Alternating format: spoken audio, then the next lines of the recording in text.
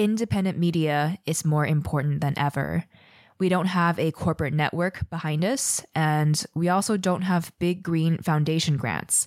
So we really do need you, and we are actively calling in your direct support so that we can continue exploring many of these topics and perspectives, often sidelined by mainstream media. If you're enjoying our show, please make sure you're subscribed and join us on Patreon today, starting at a tip of just $3 at patreon.com/greendreamer. Every little bit helps and really adds up, and that is the power in community. So thank you so much for however you're able to support our work. Green Dreamer is supported by our listener patrons. I hope you're really prioritizing your needs and the needs of your loved ones and community during this pandemic. But if you are able to support our independent show starting at just $2 per month, that'd be so helpful and better enable us to continue this work. And that's greendreamer.com/support to learn more. I also wanted to mention, since this time of social distancing may be stressful, especially for our mental health, we've decided to open up our regeneration-focused digital community to all of our listeners. So if you'd find it helpful to have a safe space online to connect with others like you and to dive deeper into the topics we discuss on the show, you can head to network.greendreamer.com to sign up. Insurance data is suggesting maybe as high as 52% of our children now have a chronic disease by the time or disorder by the time they're 17. And so with this huge epidemic of dysfunction in the entire population, we see things like autism in our children, all the way to cancer in our adults, Parkinson's, neurologic conditions like Parkinson's and MS and ALS and Alzheimer's dementia, all increasing over the last couple decades since our advent of wide-scale genetically modified herbicide-grown foods. So the correlations are very good at the public health level. This is part one of our conversation with Dr. Zach Bush, a renowned multidisciplinary physician of internal medicine, endocrinology, and hospice care. He's also an internationally recognized educator on the microbiome as it relates to human health. We had this conversation before our coronavirus pandemic, but there are just so many crucial parallels that we have to draw between ecological health and human health, especially during this time, which makes this episode really pertinent and definitely a must listen. We're going to go over things like how the use of agrochemicals took over and became the norm in the field of agriculture, the ties between how we treat our soils and the consequential health impacts that we then experience, and so much more. Green Dreamer, if you're ready, take a deep breath and let's dive in.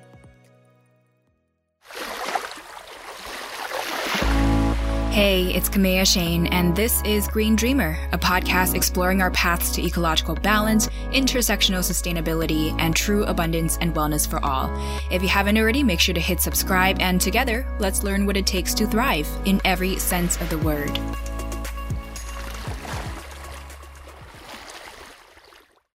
Yeah, so the nonlinear journey for me was after about 15 years in the environment of Western medicine, academic medicine, in the hospital systems and big university setting, started to realize that my cancer research, as well as my clinical care with pharmaceutical management of diseases as diverse as high blood pressure and heart disease to diabetes and cancer, were all based on a model of disease control rather than health.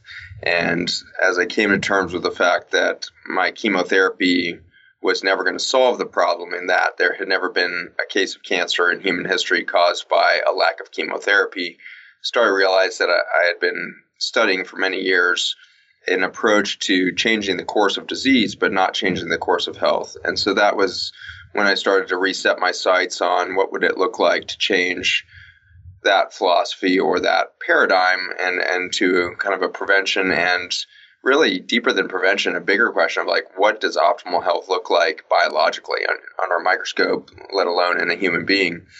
And so with that change in perspective, quickly settled on nutrition as the biggest access point to changing physiology, changing the health trajectory of a human being or an animal, if you will. Mm-hmm. And so with that journey into nutrition, suddenly realized that the nutrition science of the last 40 years wasn't applying well to our current patient population. We saw a lot of patients that were having little, if any, response to good nutrition in regard to their biologic markers of inflammation, insulin sensitivity, or diabetes and the like. And we had a portion of our patients that were actually getting worse, not better. And so that population really encouraged us to look deeper than the nutrition science of the last 40 years to start to consider the soil and the microbiome science that was emerging in the 2005 to 2010 time frame. We were starting to realize that the microbiome, or the biology of bacteria, fungi, parasites, and viruses, as this huge ecosystem, was somehow dictating human health. We could find correlations between the disruption of the microbiome and different types of disease. You lose this portion of the microbiome and you get cancer of the prostate. You lose a different portion, you get breast cancer. So these correlations were being made, but the causation hadn't been sorted out. And so we dove into that crossroads between soil health, plant health, food systems, and human health as it cross-sections at the microbiome. And so that was the journey into kind of understanding or seeing the world really coming to a nexus of understanding that ecological collapse that we see around us with global warming, destruction of topsoils and agricultural lands throughout the world, the increase in everything from wildfires to extreme weather patterns, all being tied back to microbiome damage on the large scale of soil ecology, correlating in time and in severity very closely with the human health and chronic disease epidemics that we had seen starting in the 1990s and then accelerating over the last 2 decades. So this correlation and now starting to understand causation between those worlds is really an exciting point where we may be able to change the trajectory of where we're headed by starting to understand these micro and macro ecosystems of bacteria, fungi, and beyond. Your work today centers a lot around regenerative agriculture, and something that gives me great hope is knowing that we weren't always this reliant on agrochemicals as we are today. So there is a way to do things differently, and there is a way out of this. Can you give us a picture of how agrochemicals came to dominate the field of agriculture and what sorts of false promises were made to make that change appealing to farmers? Yeah, so it started as really towards the end of World War II with something called the Green Revolution, where with the sudden overproduction of fuel from fossil oil reserves that had been accelerated over the course of the mechanized war of World War II, is the most gasoline we'd ever used in the history of mankind in those few years of the war. Suddenly, with the decrease in demand, there was a need for a new marketplace for all of that petroleum. And so petroleum fertilizers were developed for large-scale agriculture. And this seemed like a total boon to farmers that were still struggling to emerge from the Dust Bowl of the 1920s and 30s that had led to wide-scale famine in the United States. There were soup lines throughout the 1930s through many of the agricultural states that were starving, coal mining states and the like. The economy had just been crushed by the destruction of topsoil that had happened through poor farming practices, lack of crop rotation, over-tilling of the land. Through all of these different mechanisms, we predisposed our agricultural system to massive drought risk and collapse of topsoil ecology, and the Dust Bowl buried whole towns in feet of dust in those years.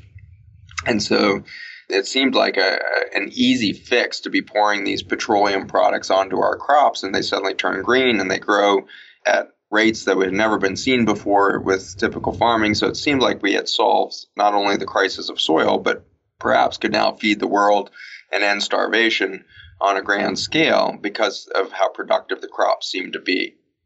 The problem was that as we continue to artificially boost up the biology of these plants with potassium, nitrogen, and the petroleum fertilizers, we were kind of creating an artificial health. It looked green. The plants seemed to be robust in their production, but unfortunately their immune systems and their capacity to produce the little communication network that would keep weeds checked and pests at bay started to falter. And so we were growing a lot of crops, but they were becoming vulnerable to pests and weed invasion. And so we responded as a chemical pharmaceutical kind of mindset industry with more herbicides and pesticides than had ever been necessary or believed possible. just decades earlier.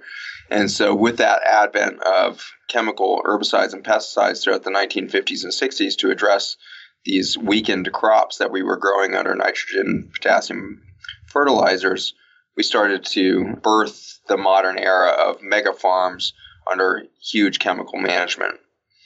The promise that you asked about, that the farmers had been induced into this behavior, was A, easy to grow big, fast-growing plants, but B, a decrease in labor and when it came to weeding and the like. And so farmers could now go from managing a few acres to maybe 100 acres to managing thousands of acres with the same workforce, because they could now do it through a purely mechanized version of spraying all these chemicals onto the soils and onto the plants and into the fields in general. So with that ease of large-scale management, we saw scales of farming that had never been witnessed in human history before. It's been taken to an extreme in places like Australia and Canada, where average farm sizes are typically in the 20 to 40,000 acre plots. And so that vast area now managed by just a few hands was a big paradigm shift that seemed to promise a healthier and more robust future for food production. Did that actually help to improve the livelihoods of our farmers? One would expect that to be the case, and that was certainly the promise, that they could grow more crops and they could have higher yields in these crops. But unfortunately, that's short-lived. And so as they continued under these chemical agricultural practices, as the soils continued to be destroyed by the antibiotic effects of all of these herbicides and pesticides, we started to get sterile soil. And as you kill the microbial diversity and vitality of the soil, it requires more and more inputs. So you have to pour in more petroleum fertilizers, which create more and more weakened plants when it continues to lack the larger intelligence of the microbiome. And with that collapse, you demand more and more herbicides and pesticides. And so that was really where we were at by the mid-1990s. And then it really got out of hand when we genetically modified our crops to be able to be sprayed directly with Roundup. And so for the first time, we no longer were trying to spray weeds. We were applying the herbicide or weed killer Roundup to entire massive croplands directly. And for the first time, we were eating food that was directly laced with this water-soluble toxin that we would be now eating and drinking in our food and our water systems that were collecting this water-soluble toxin as it ran off into river systems, the ocean, and beyond. And so that was the slippery slope towards the collapse of ecology, which made that farming got more expensive every year, which meant that the profit that these farmers were making declined every year. And so now we have 6,000 to 8,000 farms a year going out of business. And it's largely because there's been a whole generation, if not two generations, of farm children that have left the farms for more lucrative and seemingly rewarding careers because they're watching their parents fail in increasing severity with each passing year under this chemical agricultural model. And so with that lack of pathway to success on the farms, we now have a dearth of opportunity to hand those farms off to the next generation. The next generation has moved on from farming to tech and engineering and consumer product production and all these other things that drive the economy today that seems far different than the agricultural security that we need as a country. Right. So it should be no surprise to us that I believe suicide rates among farmers are one of the highest among all industries. And I guess it's also kind of ironic that a lot of the children of these farming communities or the farmer families, they move into cities for these opportunities in tech, as you mentioned, driving the new economy that's further disconnecting us from nature and from the sort of regenerative lifestyle that we need to get back to for our health and for the ecosystems that we depend on. Yeah, I'd say that's spot on. And so there's an increasing lack of expertise within our population on how to even grow our own food. And so we're becoming more and more vulnerable in our food security. And this is getting clear that our farmers no longer grow food. They grow commodities that are being turned into feed for protein production in large-scale feedlots of cows, poultry, and swine. It's being turned into ethanol for fuel additives. It's being turned into fiber for clothing, including things like polyester and other oil-based clothing, apparel, materials. And so you now get to the point where Kansas, for example, being our most agriculturally dense state, some 90% of the acreage within Kansas is under agricultural use. And yet Kansas has to import 90% of its food around the year because it doesn't grow food. It grows stuff for processed foods for the animals, or processed chemicals for fuel, or processed stuff for our clothing. So it's a just devastating reality that our most fertile farmlands have been turned away from food production. The only state that's really growing a lot of organic produce is really California, and maybe two others in Pennsylvania and Oregon. But outside of those three states, you've really got just commodities crops being put into non-food environments. On a person-to-person level, it's always hard to tell the exact causes of their chronic illnesses, but at a population level, there's been an undeniable increase, too large to just be an accident. In your documentary, Farmer's Footprint, you say that in 1965, just 4% of the population had a chronic disease, and today 46% of our children alone have a chronic disease. How certain are we that our public health is being compromised specifically because of our transition towards big ag that's reliant on agrochemicals? Yeah, so that number has even gotten higher in the last year. Recent analysis of insurance data is suggesting maybe as high as 52% of our children now have a chronic disease by the time or disorder by the time they're 17. Wow. And so with this huge epidemic of dysfunction in the entire population, we see things like autism in our children, all the way to cancer in our adults, Parkinson's, neurologic conditions like Parkinson's and MS and ALS and Alzheimer's, dementia, all increasing over the last couple decades since our advent of wide-scale genetically modified herbicide-grown foods.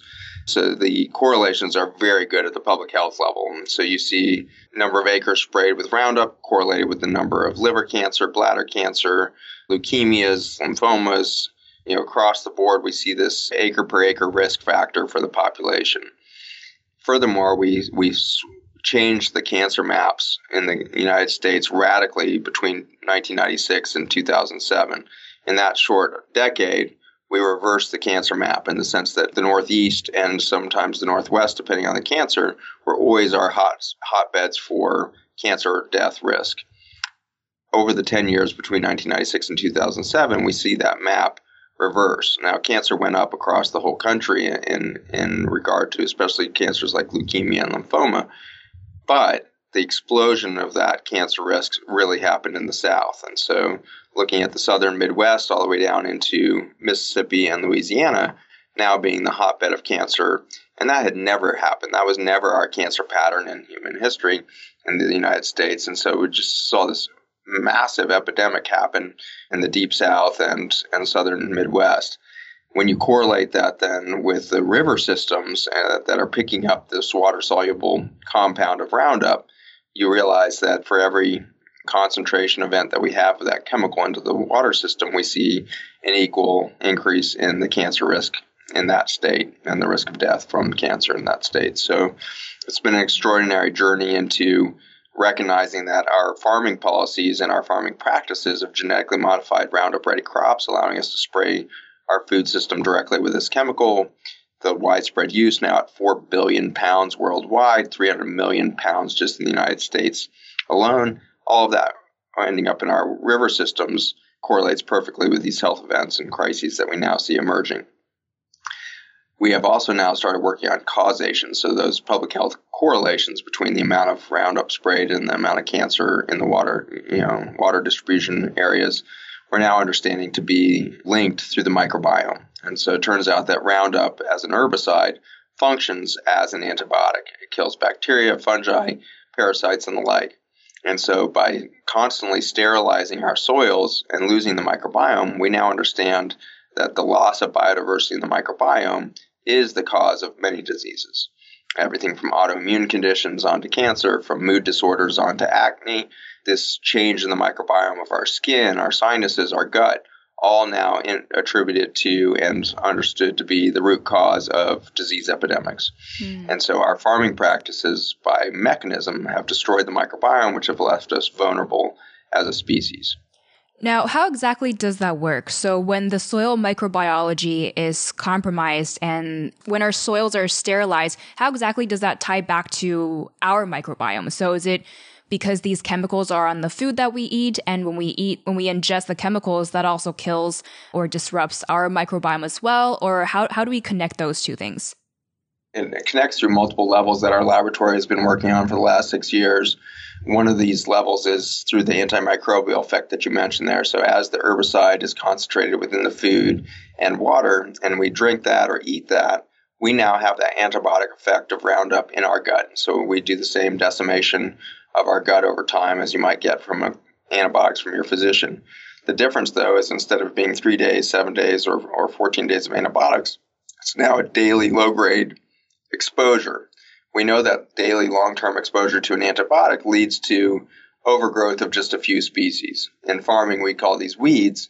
In the human system, we call these pathogens or dangerous bacteria. The only thing that made them dangerous was the loss of biodiversity and the chemical pressure for these to be the few species that can survive that environment. Suddenly, they become the invasive dominant species that overwhelms the what was a balanced ecosystem. And so we're forcing these changes in human guts, skin, sinuses, throughout the organ systems within the body that are now understood to also contain bacteria. Things like the lung, the breast, the prostate, all that, kidneys, brain, all of these areas within our body now understood to be populated by healthy microbiome. And if we're chronically exposing that to a potent antibiotic, we're losing that microbiome workforce and the protection it provides the human body. So number one is antibiotic exposure, not just at the soil level, but through the gut and human body at many levels. The next vulnerability is through the mechanism of Roundup, which binds up bioavailable resources. And so it acts as a chelator and binds critical minerals and micronutrients in soil, so they are not available to the plants that would then become our food and deliver those critical micronutrients to our bodies. And so we become deficient or starving for nutrients within our food system with this widespread use of Roundup. The next step of damage comes from the mechanism by which the Roundup chemical kills weeds. Monsanto published this data way back in the 1970s when they debuted the chemical in 1974 to 76 timeframe. And with that, those initial patents, we see this shikimate pathway. This is an enzyme pathway that's very unique to bacteria, fungi, and plants. Humans, earthworms, cats, dogs, etc. don't have this enzyme pathway. And so we cannot actually produce the amino acids, which are the protein building blocks that the bacteria, fungi, and plants are able to produce. Therefore, we call these the essential amino acids.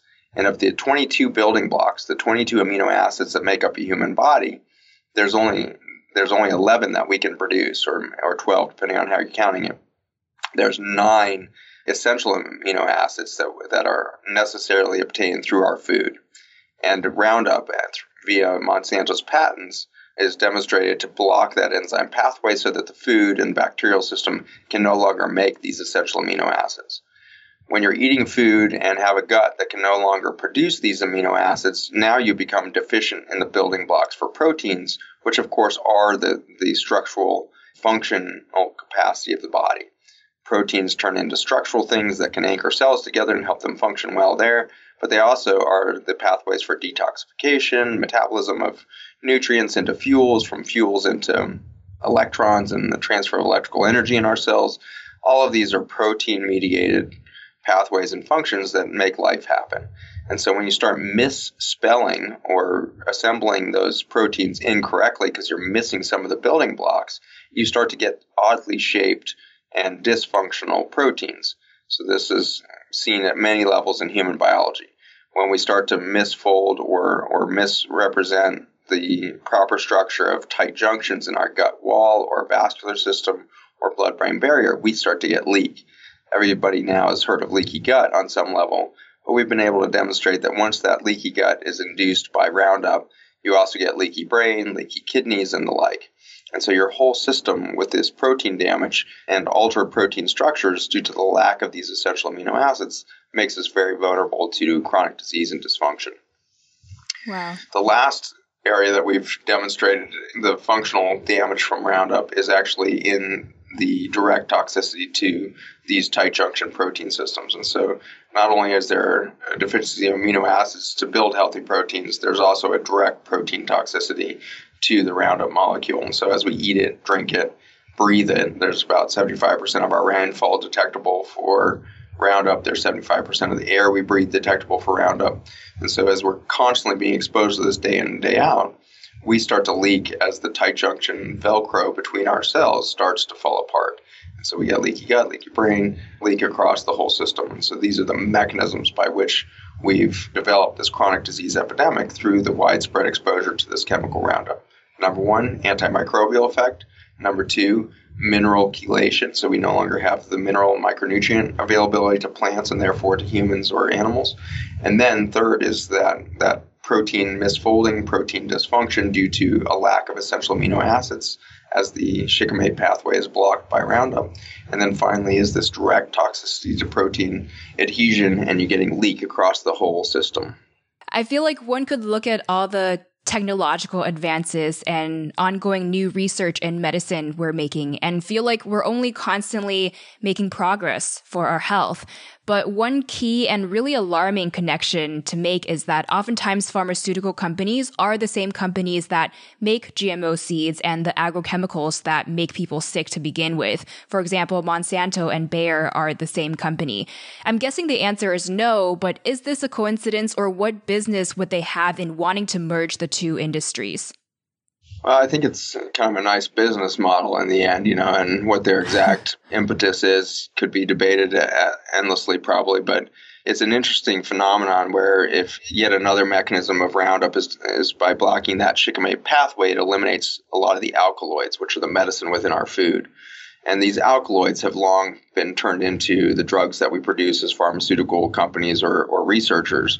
And so I was involved in changing the shape of vitamin A, for example, into different drugs. With these alkaloids, you don't even have to change the shape of them to get drug-like qualities. And so one of the common chemotherapies that's out there is this compound called vincristine, which is the result of just a normally occurring alkaloid compound made by green plants in very high concentrations on things like algae and the like. And so the pharmaceutical company is able to grow, these green beds of algae, and they produce tons of vincristine, and then they extract the vincristine, and this naturally occurring compound now can be sold back to consumers at extreme results. We're selling vincristine by $28,000 a gram or something like that now. So it's an extremely lucrative field to sell these compounds made by plants back to consumers. And if that company selling vincristine also happens to own the company that sprays our food with the compound that would block the ability of our food to carry vincristine, then you can kind of see the model emerging perhaps of, well, if we delete the medicine from the food, but then we sell it back to them at a higher price point, maybe we win the game. So whether that's thought out or accidental coincidence that that's what's happening, I don't know. But it is seemingly a really nice business model. If we delete nutrients from the food system, then they're going to need everything from multivitamins to drugs to manage the deficiencies that have been created through the chemical agriculture. It's hard not to be angry when learning about how they're sort of creating the issues and then selling the solutions to people. Same to farmers and the same to the general public. It is, there's a risk of just slipping into hopelessness and anger toward just general human greed. But there's also an opportunity here where we, instead of channeling our energy into that anger, start to realize we can simply create a different industry. We can create a completely different consumer environment. We can create a completely different production system that now gets away from those chemical dependencies and creates a much higher value product out of the farm again that consumers are going to want to pay for. Consumers that are given a product that is high in bionutrients, therefore just delivers a high degree of health and health support, and doesn't have the chemical damage done by the conventional agricultural systems, that's going to be a very valuable piece of food. And so I think we have to start at that high value targets. And, ironically right now, one of the things that's driving regenerative markets the fastest is things like the CBD hemp industry. Because there's so much money to be made there, it's easy for these companies to do research on optimizing their plant health. And they get to prove that very quickly when they start to take care of the soil. And so that and the wine industry is starting to finally wake up to the fact that they've killed their own industry through chemical agriculture. The average California wine is now recognized to have as many as 64 different herbicides and pesticides present in that glass of wine. And consumers are waking up to that. They don't want toxic wine. They don't want food that's depleted of nutrients. And so consumer demand can very quickly reshape these high yield, high dollar industries of drugs and alcohol. And then we can shift that demand and awareness of the consumer towards, a simple tomato or Brussels sprouts or the kale sitting on the shelf. And we can start to move that whole industry back to a new methodology called regenerative agriculture that you mentioned at the beginning. Regenerative agriculture is a much different approach than just organic agriculture as it's been labeled by the USDA. Hey, walk with me. We're under the same sun with oceans all around. Yet it's not how it should be. Many of us fight for basic things in life, so let's